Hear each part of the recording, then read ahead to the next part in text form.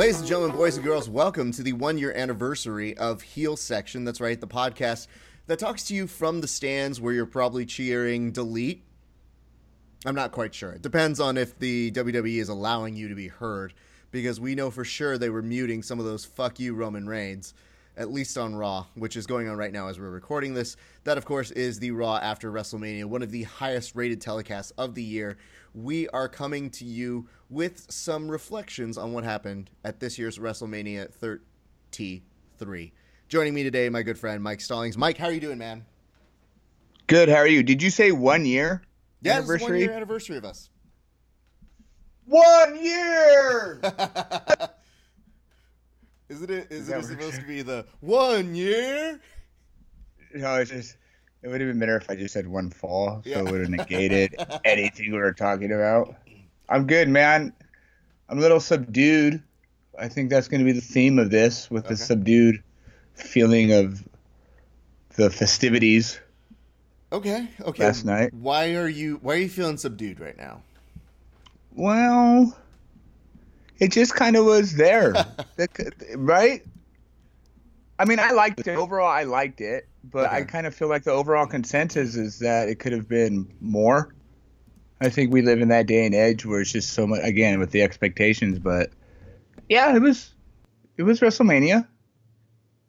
It was cool. I like that that's a quasi-diplomatic and shade-throwing assessment of what's going on. Let's talk about it. Let's talk about why it was what it was. Let's talk about the big things, and then we're going to go a little bit meta. But we're going to spend some time on each of these things a little bit later. But let's get right off the top. The Undertaker is retired? Well, I guess they've already taken booking odds on if he's going to show up at the Royal Rumble, which brings me to what you said. So it was just some kind of fancy striptease that he was doing. I thought it was his one-man recreation of the Magic Mike movie. I got a little nervous when he got around, like he took off the trench coat and then the hat came off, and this all took like 30 minutes, by the way. But then after the hat comes off, when it looked like he was pulling up his pants a little bit more, I was like, no, Taker, no. But let's talk about the symbolism of that. I really liked it because it seemed like the way, if it is true he is going, that it seemed like the way that he wanted to go out. He wanted to lose. He specifically, reportedly, wanted to lose to Roman Reigns, which, wow. Way to take one for the team there, Taker. I'm going to go ahead and give part of myself to put over Reigns. And it's like, dude, we keep trying. So then, after all of that happens, he gets to have this really nice taking off the trench coat, taking off his hat, taking off his gloves, and symbolically, when you take off the gloves or you take off your wrestling shoes in combat sports, that's your way of signaling you're done. And I like the way they teased it where he was going to leave the ring, but then he thought about it and he goes, one more thing. And then he like drops in and he does the whole thing. It was a nice shedding of the character, and it allowed him to become Mark. And I thought that was great. Now, having said all of that, we did say that The Undertaker should be retired. But, Mark Calloway could enter the Royal Rumble, though. As Mark Calloway? Yeah, 100%. Mean Mark. Okay. Back to the Twin Tower days. Absolutely. Danny Spivey. Mm-hmm. Not a lot of people remember that. Good job, Raph. Thank you. Yeah, I really liked NWA back then.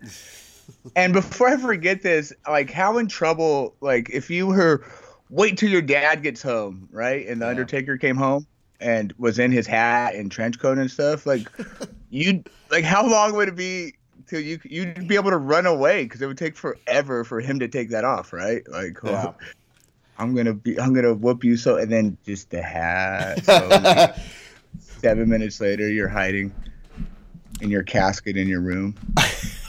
And a lot of people have talked about the appropriateness of this, and I'll say this. I think that people got confused as to the match and the ending. I thought the ending was very fitting. I thought it was good. I thought the match was clunky as fuck. We knew that was going to happen. You saw how he was acting at Royal Rumble, and the end was sad. I wish the end was sadder, but it wasn't.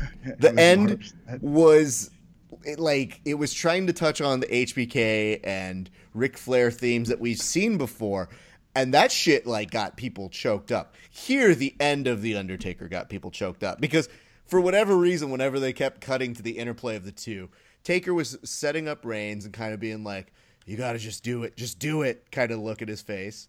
Which is, like a true Western kind of feel to it, right? That wasn't the thought during the match, though. That you didn't think that this was the last hurrah during. I did. I always think of it. Because I'll tell you a few things that didn't make me feel good. Number one, when The Undertaker gets the cheat of getting hit while his back is against the ring post, and he's being essentially set up for the last ride. Grabs it underneath, gets the underhooks, and as we go to lift him a little bit, aka me and The Undertaker, because we're one and the same, when we go to lift him and he can't do it, it becomes the most ruthless just bump of like, well, The Undertaker's got a good knee, so I'm not fucking going down with you. I'm just going to launch you to the ground. And I just thought, shit, dude, this is where it gets rough. Then if that wasn't enough, they have the reversal of the tombstone. That just didn't happen. And The Undertaker was trying so hard to like allow himself to get put in a tombstone, or at least a threat of a tombstone.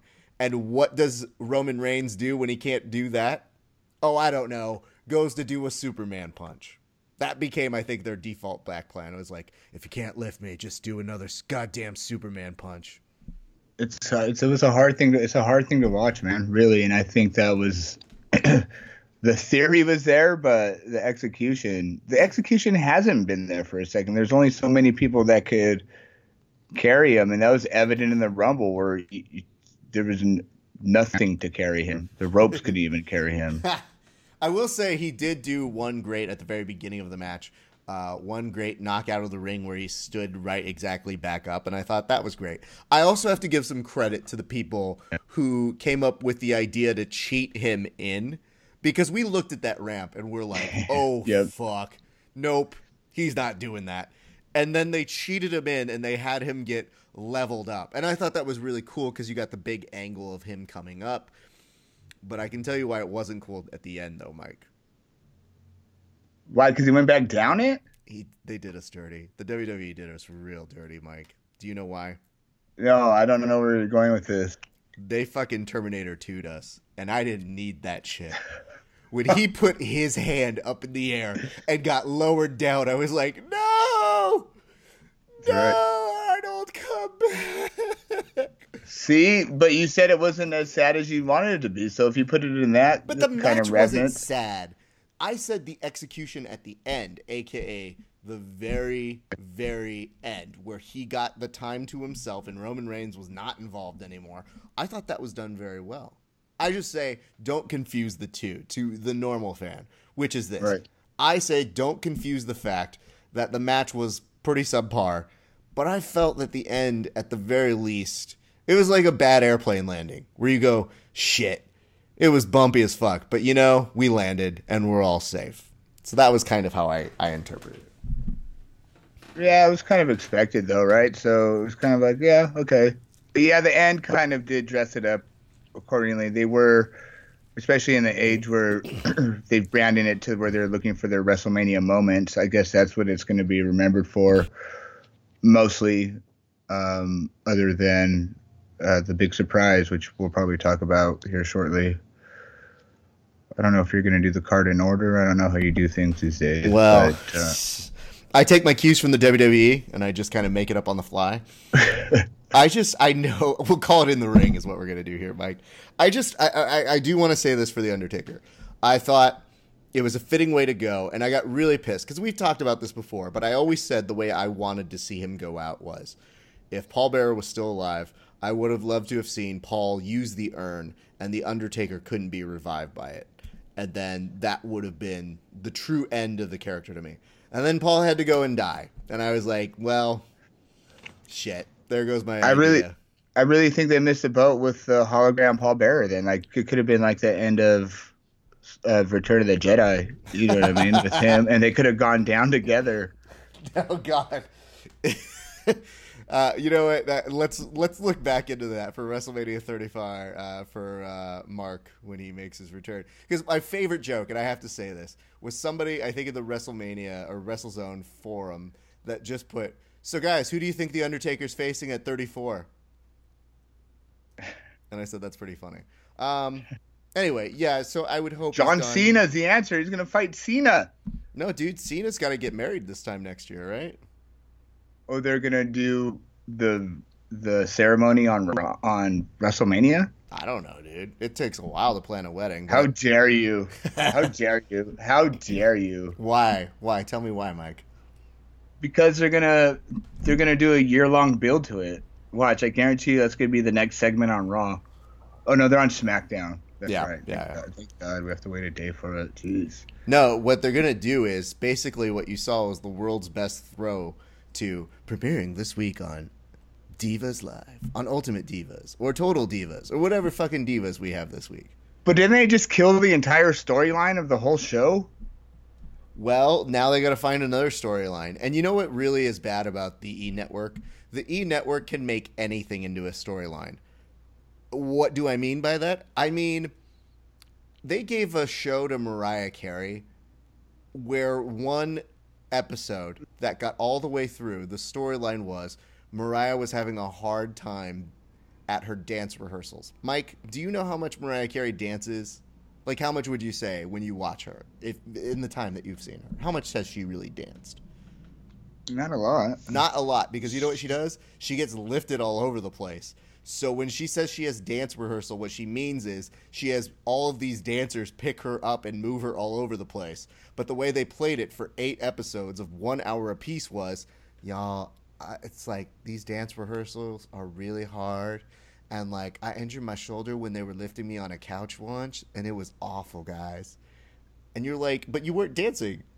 How the fuck did you get injured sitting down? Anyway. Can we just talk about your deep love for anything Mariah Carey? I love Mariah Carey, but I love even more Mariah's World, because it's the worst piece of television, and I highly encourage you guys to watch it because it is the world's best garbage of how much they try to dramatize anything. But again, if they could do that with Mariah fucking Carey, then the new season of Total Divas is gonna be like, guys, planning a wedding is so hard. Who knew? Everybody knows. Everybody who's gotten fucking married and has planned it and did it for a year can tell you that shit is fucking difficult. So yes, we're there. However, I have to say, and I didn't expect this, Mike, my wife didn't get to watch WrestleMania. She comes home and she goes, well, did anything significant happen? And I said, The Undertaker retired. And she just goes, that sounds about right. So, like, even she's like, yeah, no, we should be done there, right? A little bit later, she found out via, I guess, her news stream or Facebook or whatever. And she looked at me and she goes, how come you didn't tell me that John Cena got engaged? And I'm like, babe, in the grand scheme of things, that's not that important. She goes, I'm just surprised when I asked you what happened, why you didn't tell me. And I said, babe, don't you hate John Cena? And she goes, yeah, Cena sucks. Everybody knows that. And I go, okay, well, I have truly found someone who understands our heel-like mentality. Now, if it had something to do with Holy Foley, you would have been in big trouble. Oh, fuck. No. I was even looking because that was like one of her first questions was, how's Holy Foley going? I was like, babe, they haven't done other episodes. I don't know. I don't know why you love that show so much, but you do. So anyway, there's that. No, what I really wanted out of that whole, what they really could have do to further the whole show is I really thought Nikki should have said no.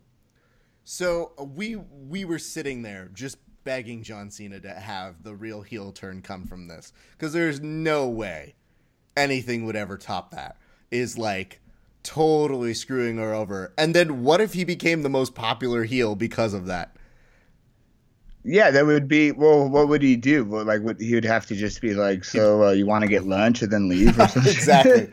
And being like, I've been waiting a long time for this, and I've always talked about family, and you know how important family is to me. So as a result of that, I want you to meet my new girlfriend who's going to become my wife. I think it's important you get to know who she is. Eva Marie.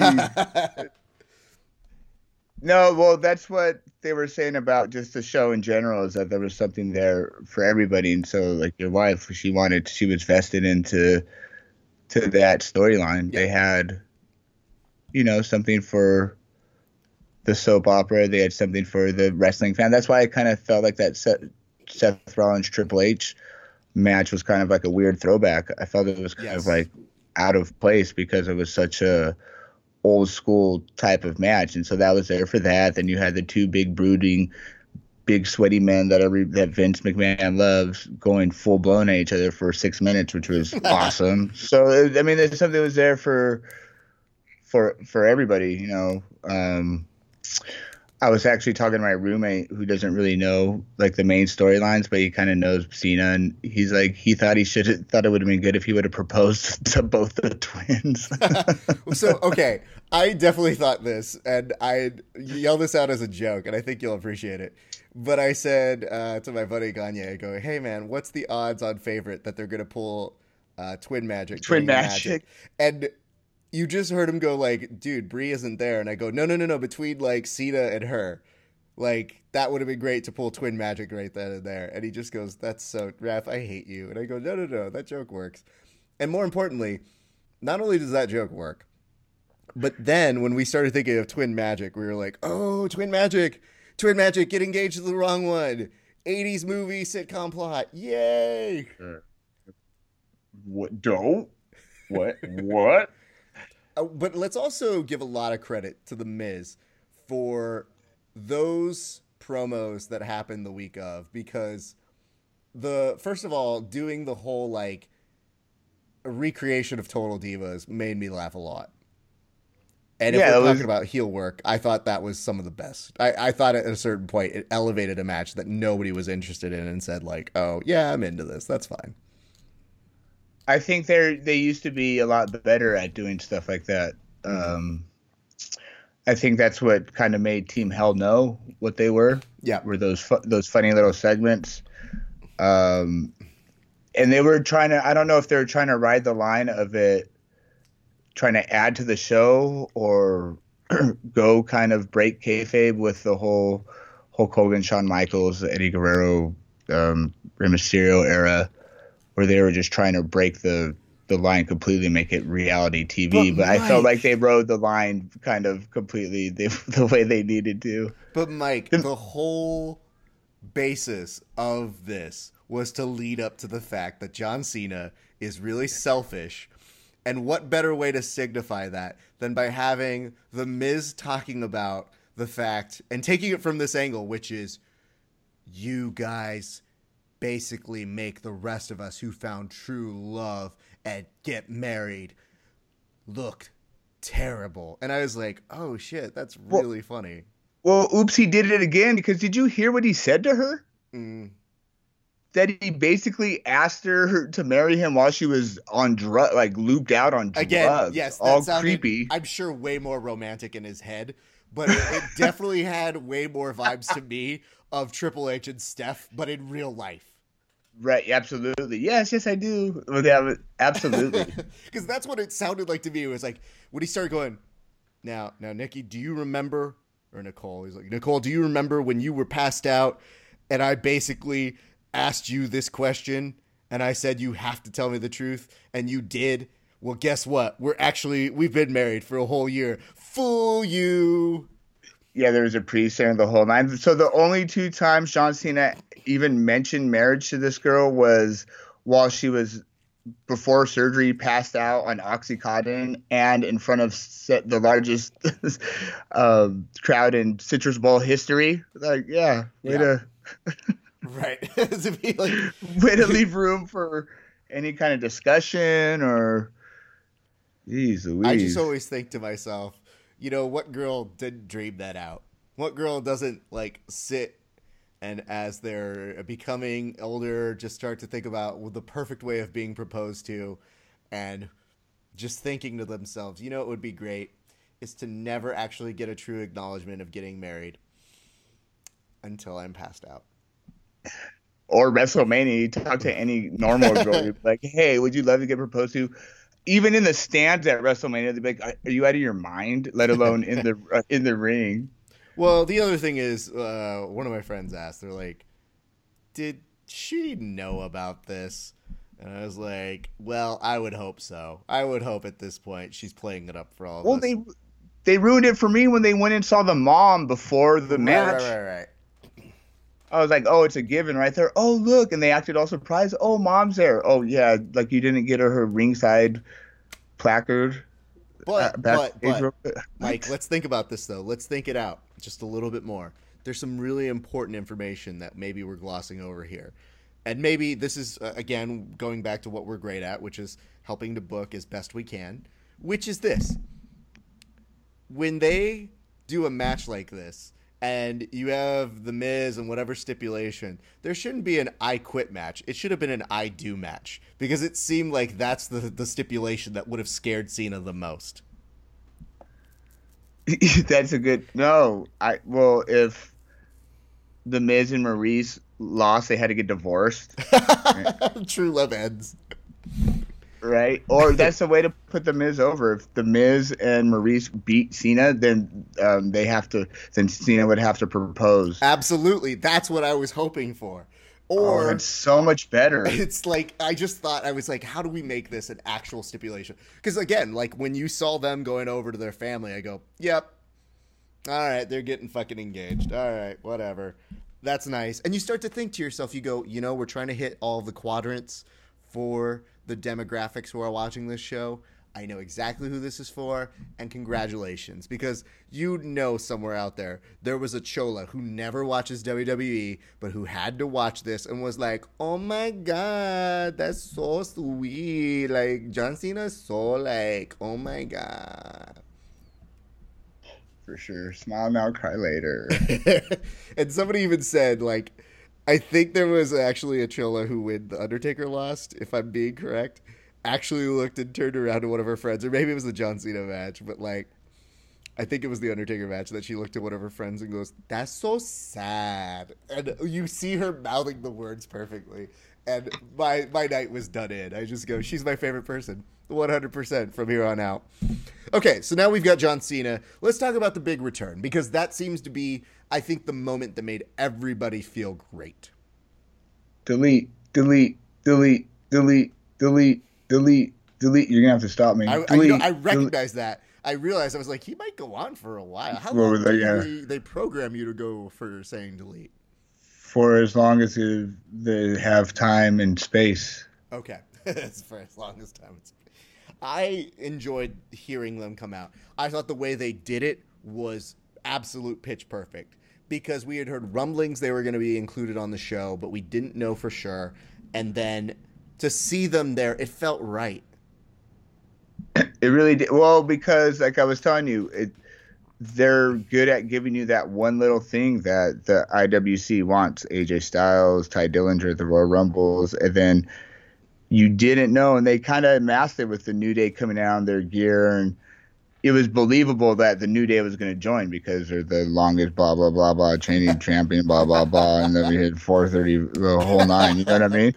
We get it, and I was like, oh shit, it's gonna. And then are they gonna? You had that? Are they gonna do it? And you're right. The minute you heard the do, I said I got up and I ran out of the house. I was hanging out at Downey's house, and I ran out because, yeah, that was awesome. They did something that you kind of were expecting, but it was definitely the WrestleMania moment. I think it's a bigger moment.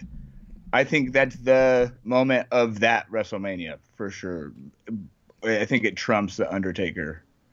Well, I mean, the poor Undertaker is marred by one Roman Reigns. Like, that's how shitty his going out has to be, is that he went down on his, sword, shield, whatever they like to say. And like, I feel like Roman tainted so much of that just by association. And like, that's pretty much what they tasked him to do. There's that photo of Roman Reigns, like, behind the scenes that just looks sad, because I looked to one of my friends and I said, guys, can you imagine this? You're a kid. You like fantasy book. You think to yourself, oh man, I would beat The Undertaker at WrestleMania. But then nobody tells you how shitty that will feel when the audience just doesn't like you because Vince loves you. Yeah, but they haven't liked him forever, though. But yeah, that cements it, like, you bastard. Right. How dare you? But like you said, it was the Undertaker's call. Anyway, back to the Hardys. They were just in a match the night before against the Young Bucks. I guess some crazy ass ladder war. That I guess Jeff was really, really hurt from, which serves a point. Like for the last like year and a half, these guys have been in the ring with everybody, doing everything. TNA, again, they were in Mexico. They were doing Ring of Honor. They just, was at the show. They came back and won the belts. And yeah, that was a really quick. Like I was saying, if I would have told you when I met you at WrestleMania 26 that Matt Hardy was going to be Uber Fire and CM Punk was going to be MIA, you would have told me to leave. No, that's true. That's 100% true. And I mean, it felt nice. And I don't know if you did this in your brain, but I started racking focus to my first memory of the Hardy Boys at a WrestleMania. And I was going all the way back to like 2000, dude. Yeah, I was at that WrestleMania, so I'll get all like, oh, it was a culmination of, the whole, yeah. So, and I think that was why, because I thought the other scenario could have been the Usos coming out until I saw them in the Andre the Giant Memorial coming out saying how day one-ish they were and how they didn't have a match at Mania and that blah, blah, blah, whoop-de-woo, like honky-tonk man them basically, and then have the Hardy Boys come out, Ultimate Warrior, then have the crowd go nuts. But they involved them in the ladder match, and I think it was how you always say, a love letter to reminisce about, those good WrestleMania. I guess what, 17's the best one ever, right? It's considered pretty much up there, if not the. So then they come back, and that's why I was doing this whole, like, trying to figure out when I first saw them in my brain, because then I started to do the math, and I'm like, yo, that's like 20 years of falling off ladders, guys. Like, ouch. And the fact that, like you said, they did it the day before, too, you go, yeah, this is the right time to push all in. Yeah, you'd have to. One other time is this is such a unique situation for them. You know how much of a maniac Jeff Hardy is. He's just thinking, I can do this one more time. I'm thinking their schedule is going to be pretty light, considering what they were doing. They were asked to do that kind of shit in the Indies. Now they can go kind of chill and. Like you just saw a wrestling match with them against a club right now. It wasn't anything there was no ladders or gimmicks involved. No. They just kind of walked through the motions. I'm just scared that they're going to delete the delete. Yeah. You know what I mean? They're kind of already, like I said, not to keep saying subdued, they're kind of weaning it off him a little bit. I don't know if it's because of legal issues or what, but that's what made him hot fire. So yep. Let Dylon be Dylon. You know what I mean? Wait, I'm sorry. What'd you say? I said let Dylon be Dylon. I just wanted to make sure. Okay, good. They're the 5 greatest rappers of all time, Raph Esparza. I understand. That's fine. I love it. I love it so much. Just in case you guys are tuning in, and you already know this because you're in the future, that's how this weird shit works. But right now, they have the chairman come out to join on the Raw. Why does he have a black eye from his car accident? Stay consistent, though. That's the most important thing here, Mike. Okay. Also, I think he just has it from being old. But I love the fact that Vince came out here and said that Tiffany's going to be out of commission for a while. Audience goes fucking nuts. Vince hasn't lost a fucking step. They're deleting her. They just deleted her off TV. Absolutely. Genius. So are we getting a new commissioner here? Is that what's going on? Oh. And if so, who? Who? Guess right now, because we'll find out very soon. I'm going Kurt Angle. Yeah, I really hope it's Kurt. It has to be. But they want to put him in a wrestling role. And then I was reading things that it's going to be Shawn Michaels, but I don't think Shawn Michaels holds any weight. We've already done that. Yeah. Watch it be like Big Johnny. That'd be great. Like John Lauren. Pull the strings on John Laurinaitis. How awesome would that be? Be amazing. Have it be somebody that just doesn't. Everybody knows it's going to be Kurt Angle.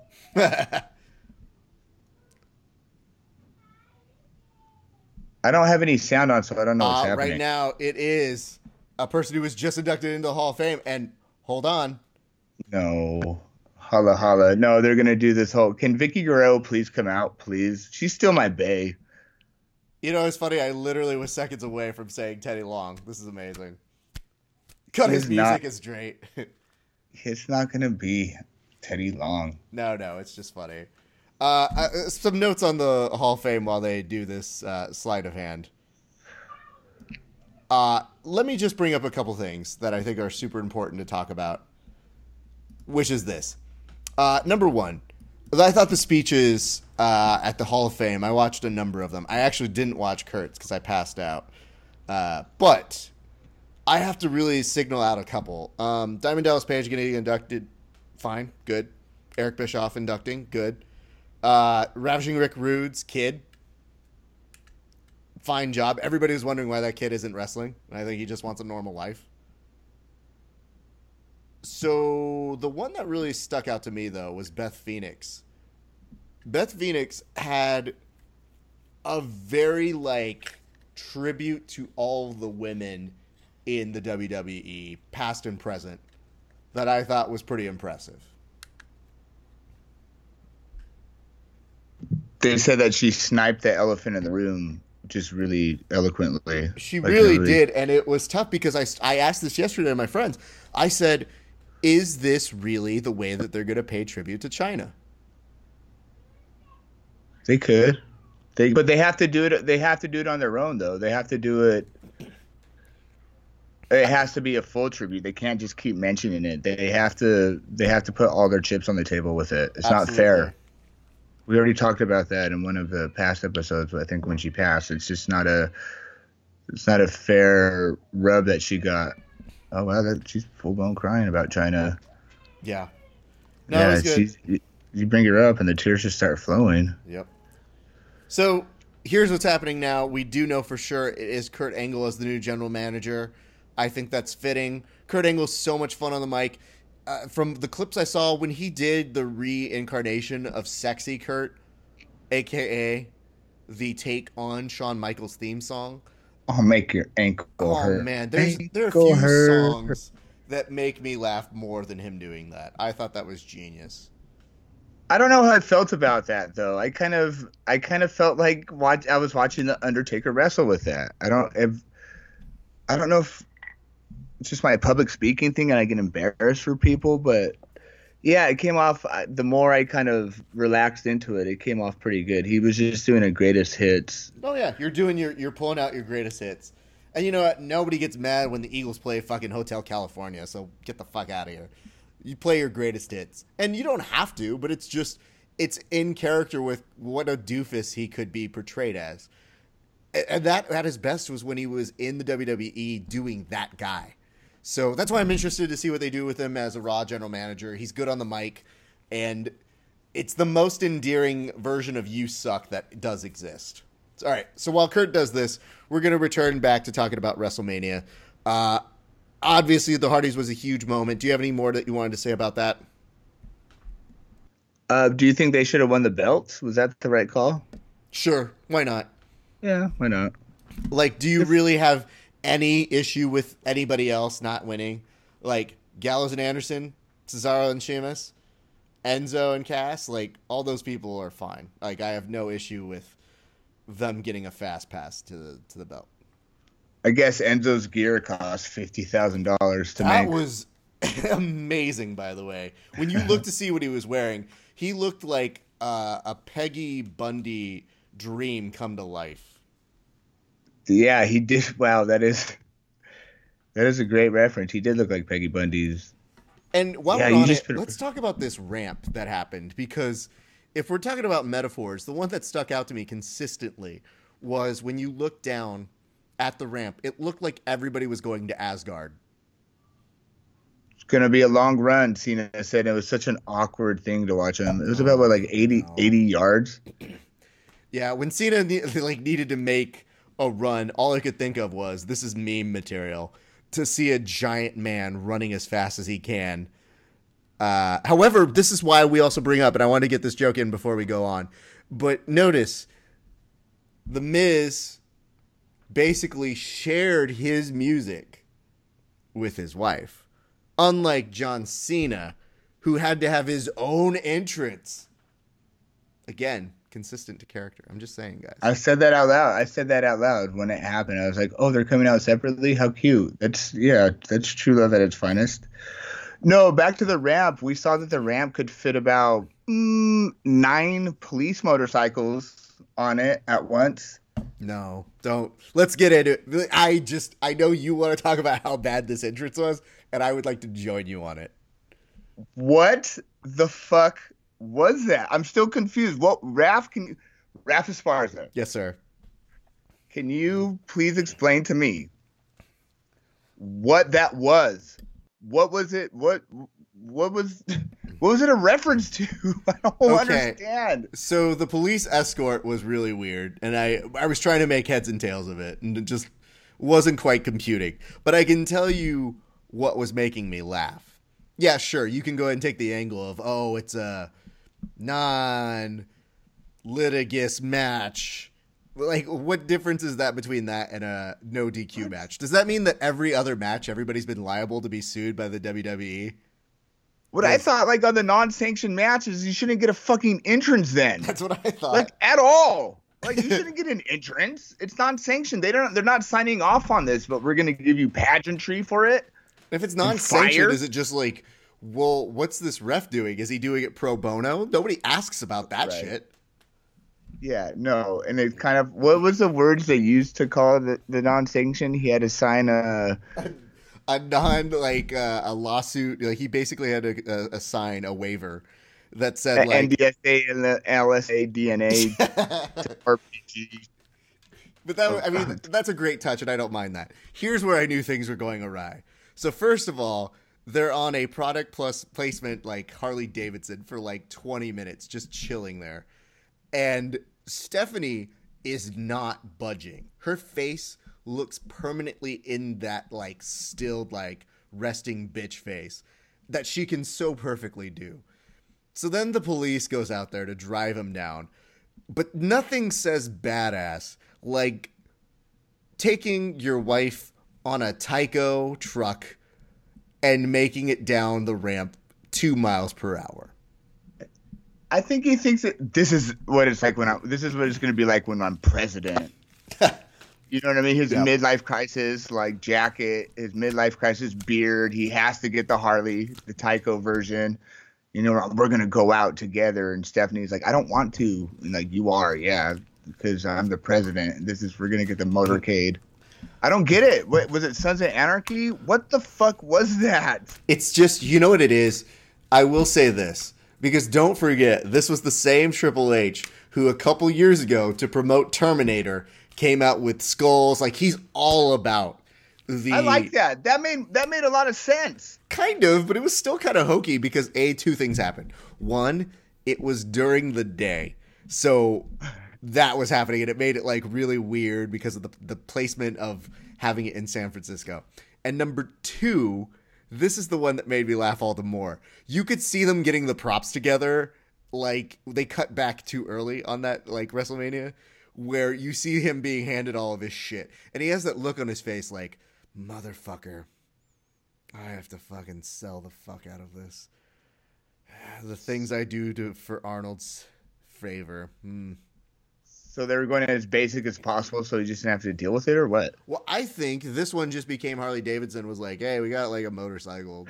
Can you like put it in there? And Triple H is like, I'm sure I can. Steph, you're going to get on the back of this. You're going to follow me down. And she's just like, whatever, babe, I'm down. So I think that's how it worked. I don't think in any stretch of the imagination you can get Triple H to basically say no to if Subway sandwiches was like, bro, we want you to like come down in a giant like Subway sandwich vehicle, and he'd be like, I'll do it, but only if I get to ride it. The avocado. The avocado. You don't remember that bit? No. So it's just, well, then what the fuck was Seth doing? Oh, Steph's just fucking there for the ride. No, not Steph. Seth with his fire. Oh, what Seth. was that? Okay, that we need to talk about. Because at first I was like, is he getting the Olympic torch? And then it became this thing where he's holding it. And I go, what, like, What house party did you steal that from? I think that's keeping away all the bugs. That's really rude of you to take that, Seth. Like and then he puts it on the ground. And when he puts it on the ground, then the whole computerized thing becomes lit on fire. And I have news for you guys. I know you guys do the stretch of imagination thing because, great, we're all wrestling fans. We have good imagination. But that's not how fire works. Yes, it is. No, you don't put it on an LED screen and then have the whole LED screen light up on the inside. That's not how it fucking works. That's how physics works. That was a physical, an exact physical representation of how fire flows. If they would have put gasoline in a solid line like that, are you kidding me? And how it went up to all the ring and just an even line and was shot straight up like Kane was coming out. Wow. Okay. Well, I don't want to get to the part where I tell you the Undertaker can't actually summon thunder and lightning, but that's for another discussion. Well, then how can Bray Wyatt summon maggots in the LED screen? This is another thing that we need to bring up. Okay, so if I was having fun during WrestleMania, I know that you said it wasn't like super great. I thought it actually had a pretty good pace and felt okay up until Elos Pitbull. Then I thought we were losing some major momentum. But Elos Pitbull, major turning point for me. However, after that, you've got Orton and Bray Wyatt.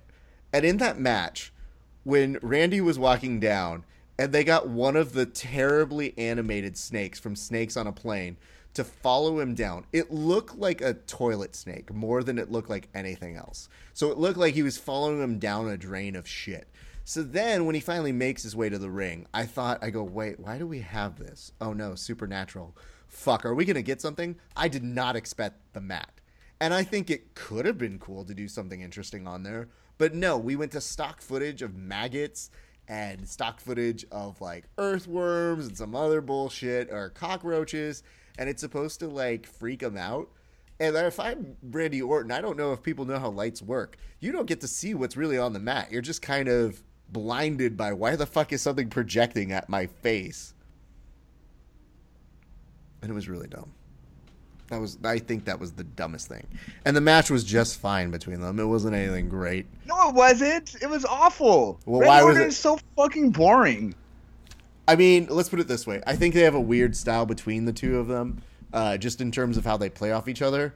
But, like, it was exactly what I expected from a match between the two of them. So if you want to say that Randy's boring, then let's file that under, then maybe you should expect that to be the kind of match you would see from him. But I just don't get why they took Bray Wyatt was the champion for a month. There was no. Okay, so I know they're shying away from the shenanigans, but there was not any shenanigans on any other match. They couldn't have had Luke Harper or Eric Rowan or maybe even like Bo Wyatt like show up or something. They couldn't do it. Just matches felt so flat, and it always seems like Randy Orton's matches fall flat like that because it just seems like he doesn't give a fuck. Oh, yeah, well, I don't know where to go on that one. Yeah. Explain to people what's going on here.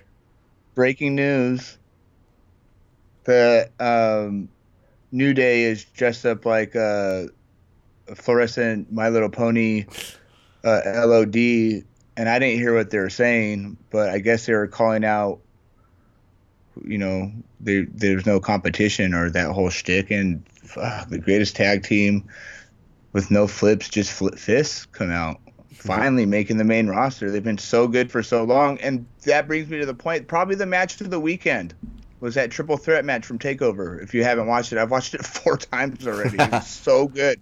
The psychology of it, everything. The way they elevated AOP, just with the whole Giant story and how they had to play off of it and team up together. If you haven't watched it, it's really good. It's really what, 1, a triple threat match should look like, and 2, tag team match. And these guys, DIY and The Rival, have been doing it for so long, and it's so good that they finally got called up. I know I'm talking way too fast right now, and I don't know if I'm going to run out of breath. It's okay, you're excited. But you're good. Don't run out of breath. We still got a little bit more to go, okay? Woo! There we go. Woo your way out of it. Flare your way out of it. We'll get to talking about another flare in a second, but I also wanted to get any of your thoughts on the Rollins Triple H match.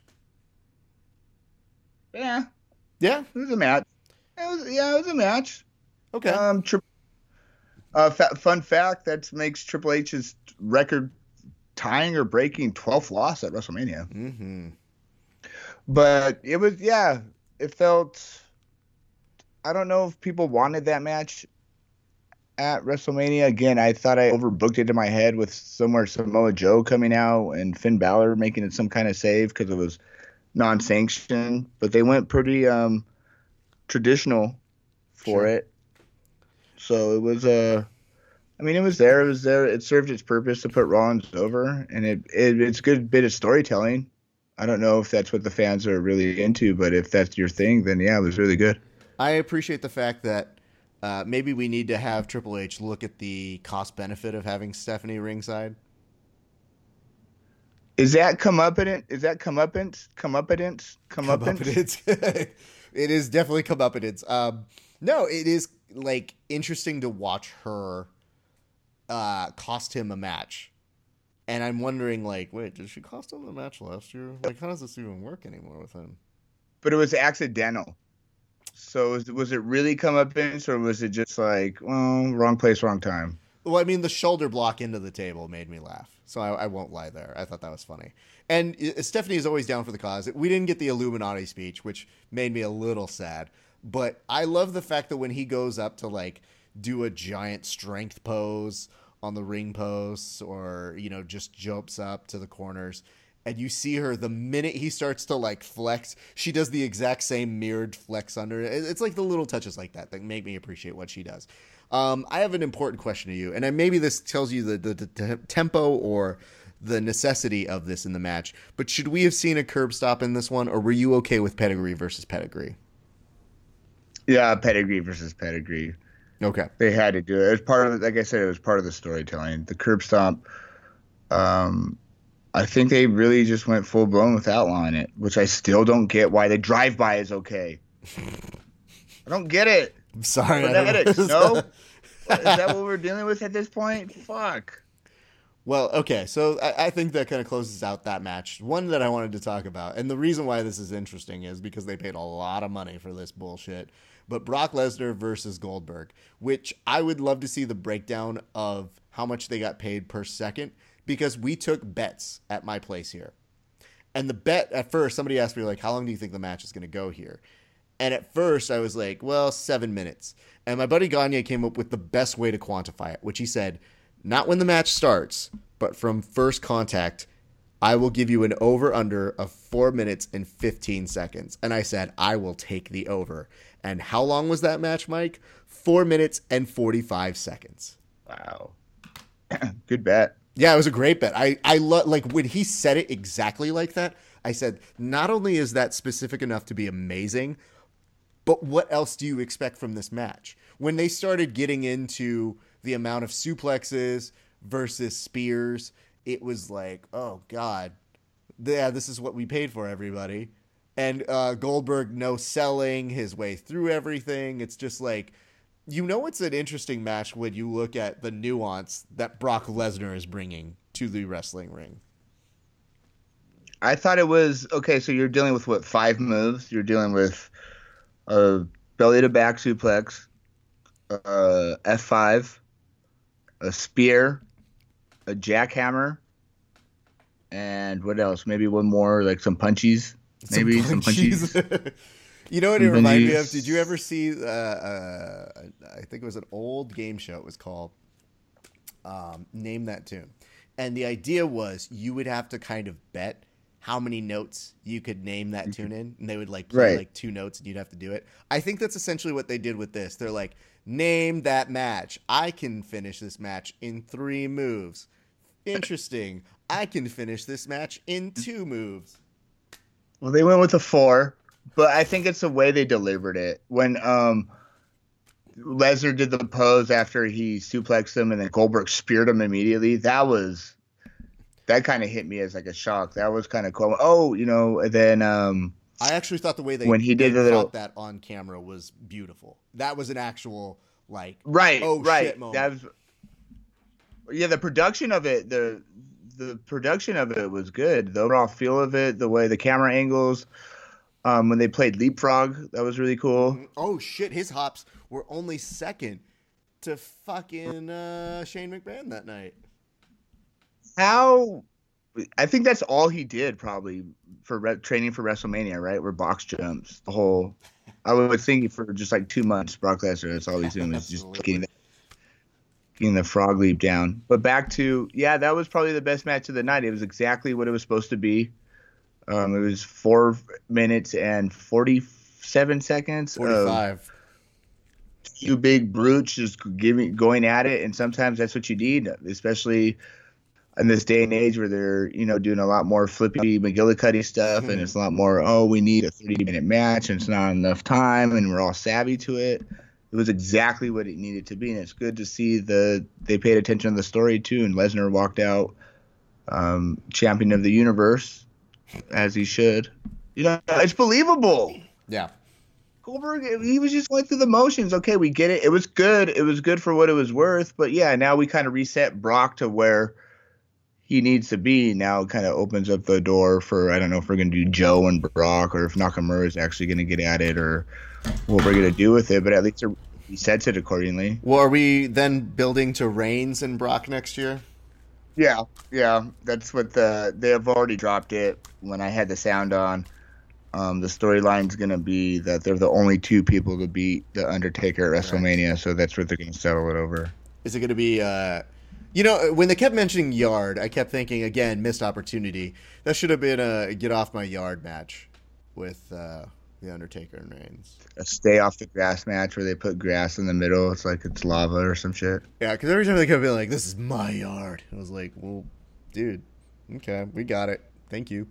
All right, let's do this. Let's talk about did you have any notes from the 4-way elimination match for the women's title?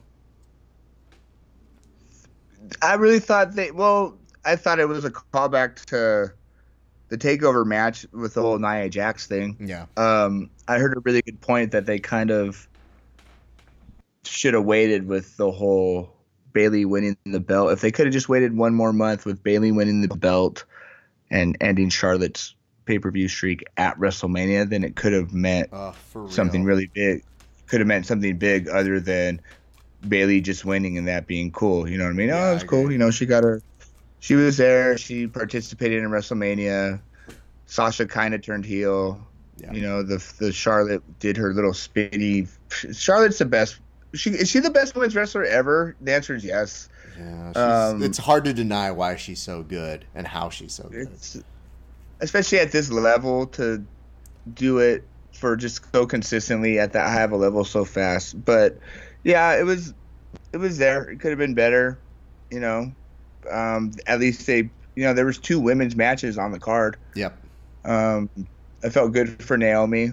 Yes. Again, they could have saved that for Mania. They could have just done a 5-way, then had her as a surprise and had the hometown go nuts for it, and then have her win the belt. But I don't know what the WWE thinks they're going to miss by not promoting certain people.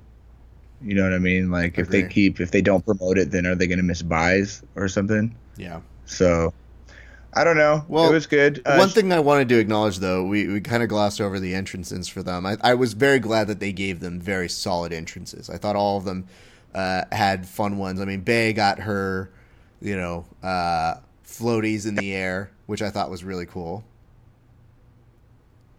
But the one that really impressed me, though, Mike, and I'm not sure if it super impressed you, was Sasha Banks got the throwback escort, the limo, what we like to call the golf cart limo, to take her down to that ring. So unlike Triple H's, which is like, I'm a badass, she got that old school, almost elevated, wave to the audience and be a badass, actually, escort to the ring. That I'm pretty sure when they are all retired and stuff, that's the footage we're going to see of her in those packages. Did you think CM Punk was going to show up with a Tommy gun? I did not think that, no. Oh, come on. You had to think it for a second. That would have been pretty funny, though. That is really funny. I just love the fact that she owned her entrance in a way. Because right then, immediately after, they go, look at Charlotte. Oh, you guys, you've never seen an entrance like this. And I was like, okay. And then when we looked at her, she's just standing there, and I go, okay. She did a crazier entrance like at some like off pay-per-view where they carted her out on a throne or some shit. Right. But I love when they Who? said, they go like, "You've never seen an entrance like this," and they're like, "Well, what's the difference?" And I go, "Oh, her Yeah. presence, just her being like, I'm Charlotte, look at me." No, the correlation was it was because it was the same place that Ric Flair retired. That he had Sure, walked down they had to walk down the same ramp great, that her dad did. super So that's great. why you've never seen that before. I've never seen anything like that before. I walked where my The dad be- walked. Cool. the best entrance of the night was Jericho's scarf. For real. Okay, let's get to that. Let's pivot because Jericho's scarf. It's always the small details with Jericho as well. And I thought that they put on an okay match as well. I thought, what an honor though to get to do a WrestleMania match with Chris Jericho at this point.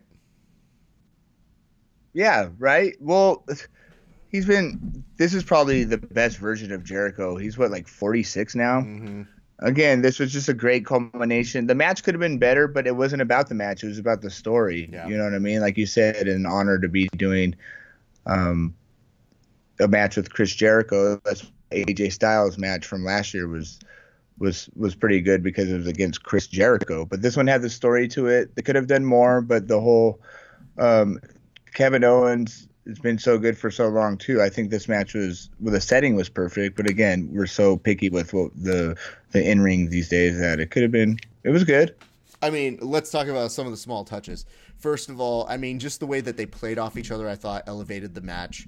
And I'm talking from small touches of like the index finger barely getting the rope break. So good. So fucking funny. We're talking about them catching each other. Like when Owens was putting on that Boston Crab for an old man, I was like, oh no, that is a lot of pressure. I mean, I know we're all doing this to kind of show off these things, but yikes, ouch.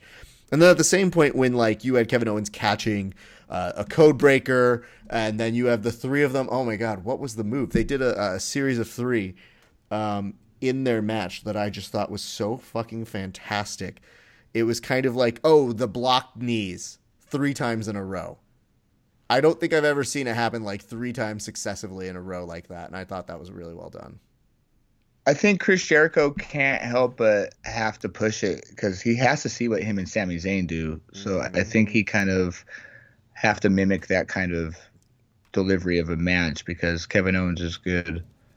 It's good for that kind of pace. So yeah, it served. But we're used to Kevin Owens from PWG and Ring of Honor. You know he can do so much crazier shit that like I said, it gets subdued when you get to work for in Vinny Cage trailer park of toils. What do you think about AJ and Shane? I honestly thought that might have been match of the night. Yeah, those were the best two matches of the night. Goldberg and Lesnar and AJ and Shane. I thought it was a perfect opener. I thought it was it served its purpose. I thought it exceeded expectations by stymieing expectations too. Everybody thought Shane was going to do something fucking crazy, which the shooting star press was enough. Ironically, Whew, yeah, that was really good. His shooting star press, if we're being honest, kind of better than a few of the cruiserweights on the roster. well, didn't they? I think they made mention to it. They made mention to somebody being 205 live-ish, Yeah, but no, but shoot, I forgot what I was going to say about Shane. well, let me say this real quick because I thought that Shane and him, they seem to work better. I mean, in the fact that like with the Undertaker, he was supposed to be the guy who's moving real fast for the Undertaker, and that didn't really happen last year. So at least here you had him matched up with AJ, a little closer in size, and AJ's a king of landing on mark. Let's talk about this. One thing that really made me a little sad is that, yeah, they're talking about the whole jiu-jitsu and cardio thing, which is right up my alley. But one thing that really showed me the kind of athlete that AJ Styles was. AJ does the bounce off the top rope, and he's looking to go straight into what would be Shane's guard, which in reality is supposed to be a triangle match. But AJ hit his mark perfectly, and the move didn't quite hit. But that happened a couple times in the match, and you're willing to give them the benefit of the doubt because in the high spots that they needed to do, they did them. You got a Shane elbow drop onto a table. At one point, I was like, oh, fuck. You had another point where AJ was doing the Styles Clash, and you didn't have the second arm underhooked. And I immediately was thinking, like, Shane arm okay? Because that looks like a bad rotator cuff right there. I just thought for so many reasons and more, it's interesting that they would stand out as one of the biggest highlights of the night. And you're right, it was the right start to that event. So I don't know, man. Keep in mind this. They had a 20-minute match. So aside from Seth and Triple H and Roman Reigns and The Undertaker, they were the third highest in time. So they got their ability to tell a story. And imagine that, though. I know when people want to bitch about Shane, and sometimes they're right, but Shane had a 20-minute match. Yeah, but AJ could make fun of him, too. So it kind of, you know what I mean? It kind of canceled that out. So it kind of had to be a little more serious. It kind of shied away from his whole punchy and kicky flow, and they kind of, like you said, told the story with. And Shane did great. I also think back to the Shooting Star Press. I think they wanted to do that just to get that image of Brock Lesnar landing on his head out of the WrestleMania highlights, so we can actually see a Shooting Star Press land that's not Evan Bourne land adequately. Being the son, Shane O'Mac and everything. So yeah, I was happy that. That's 2 years in a row, man. That AJ Styles Chris Jericho match was really good too. AJ Styles is the best wrestler in the world right now. I believe. That. Yeah, my second Zack Sabre Jr., but that's easily disputable. But sure. And then my favorite, but yeah, AJ Styles. Did he deserve more? Maybe, but when you look back at that match, I think it worked out. Everything worked out perfectly for both of them. Sure. And I mean, think about his other options. I'm sure he could have a great match with a number of people, but like he's already done the work with Cena. So they weren't going to do that at Mania. And it would have been nice to maybe have him go with The Undertaker, but no, they want to push Reigns. So then the other answer is going to be, is he going to do it with Randall? And is he going to do it with Bray? And I don't know, maybe at least with these, you get a little bit more of a fun match. You know who they pitched it to, right? They pitched it to HBK. And he said no. Yeah, that would have been a lot of fun. Yeah, but good for HBK for sticking to his gun. So I wouldn't want to see deep down inside as much fantasy fun that would be. I don't want to see him come out of retirement. I think Ric Flair killed that for him. You know what I mean? Listen, I've seen enough Charlie Chaplin, Triple H walk. I'm good for a while. I know. Did we get all the matches? I think we did, except for the opening several. But there were so many. I know it was a 19-hour show. Dean Ambrose and Baron Corbin. It was a fine match, nothing major. Let's talk about. Okay, I'll say this: Neville and Austin. Don't do it. Don't do it. You're rushing to it. You're really rushing to it. Okay. I just want to go there. No, you were going to even look over the Neville Aries match, which was really good because Aries was fucking super over. First of all, I thought it was cool that he came out first. Agree. Out of anybody. I thought it was cool that it was in the daytime, and I thought they cut a pretty cool match. Yes, they could have done more. Yes, they could have sold, but I thought it was really good. Okay, now get to where you were going. Holy shit. Okay, let's talk about it. Mojo Rawley winning the insignificant 33-man battle royal for the Andre the Giant Memorial Trophy. Who? Mojo Rawley. Have you heard of him? Have you seen this guy? Have you heard this guy? Listen, guys. The best attribute he had going on, it goes to show, if you work hard enough and you make it into the WWE, and if you're friends with Rob Gronkowski, you two kids can win the opportunity to main event next year's pre-show as well. I don't know, dude.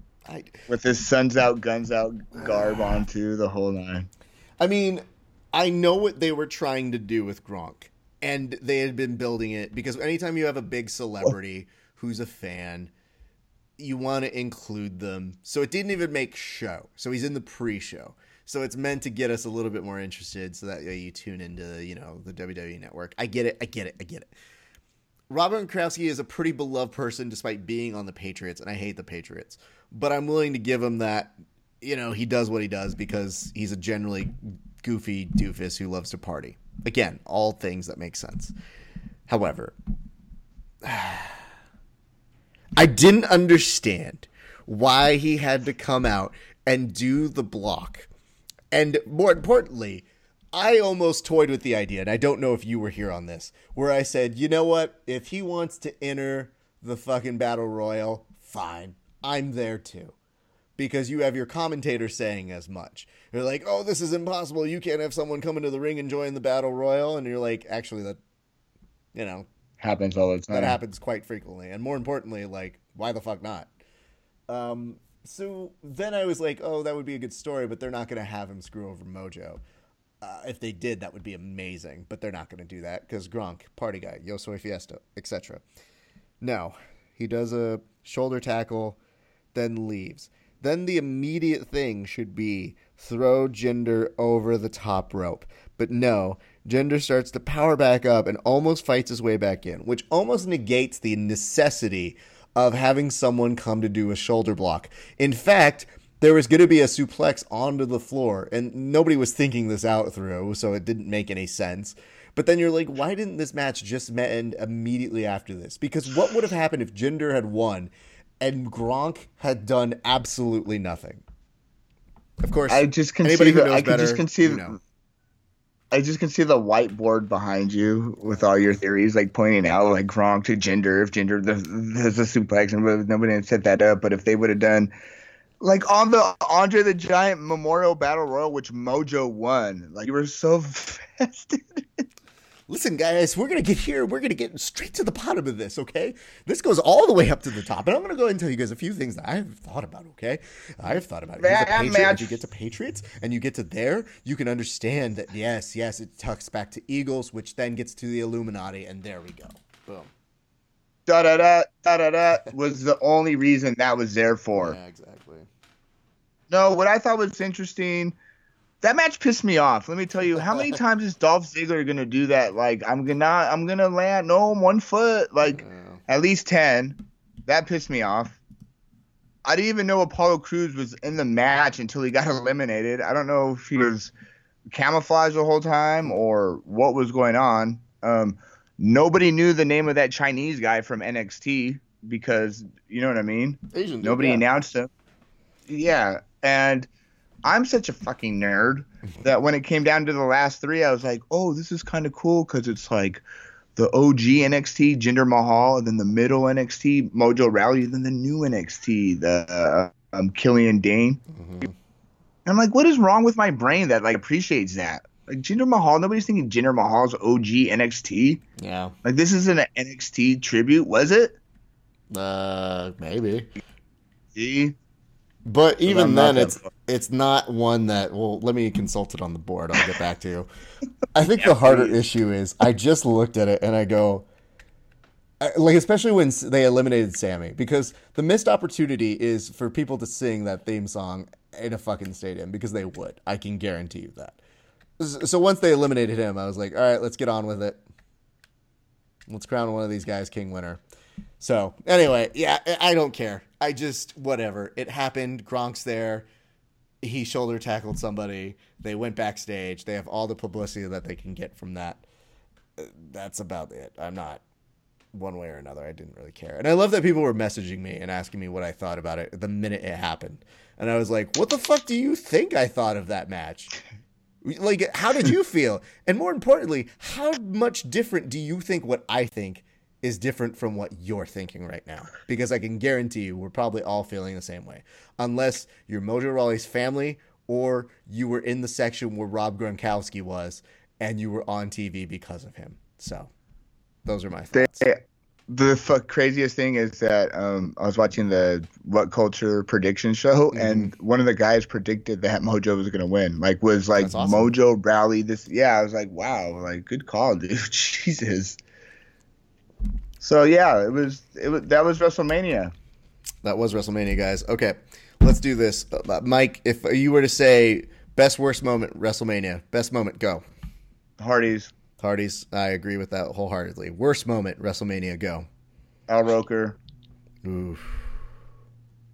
That's how bad Al Roker was that we didn't even bring him up until now. It was... Well, as far... Okay, no. Yeah, Al Roker. No, he really just did stick out like a sore thumb. Randy Orton, Bray Wyatt. Okay. That was bad. Okay. The maggots was terrible. The PowerPoint. See, you go the maggots. I still think the snake walking him down the thing is so dumb. Triple H's entrance. Okay, well, pick one of them. You can't have all of them. Triple H. I'm going with Triple H's entrance. It was the worst thing of the night. Okay, that's fair. Well, I think I would surmise with one of those. Let's just say this. I would say to those of you guys who say The Undertaker's gone, your childhood is dead. Your childhood probably wasn't that great to begin with. Because, like, The Undertaker's awesome, and your childhood was probably awesome, and it doesn't go away, so it's not like a living, breathing thing he killed. It's kind of like how George Lucas can't appreciate the fact that, yeah, you guys love Star Wars, so he didn't rape your childhood. I always feel very weird about those things. If you had a Nintendo 64, then your childhood was awesome. Right. Really? My mom bought it for me when the PlayStation 2 was out. So whose childhood was awesome there? No, my childhood was deprived. And the thing is, I love The Undertaker. I thought that was a really nice and touching moment. But, like, the minute I saw the, like, my childhood is dead, I was like, aren't you 40? Like, should we have, like, had the talk where you're not a child anymore? Like, I don't know, dude. Like, all right. No, I remember where I was at when he came out for Survivor Series. Like, it took me back to that. But, like, are you really sad about the Fred Durst era? Like, that your 20s are gone? Your 20s are gone? You're a cowboy. Coming singing in the back. Saying, hey, that's gone. That's probably good. You know what I mean? I just want that man to, like, enjoy his life now and not have to worry about having to do a tombstone or if he can walk.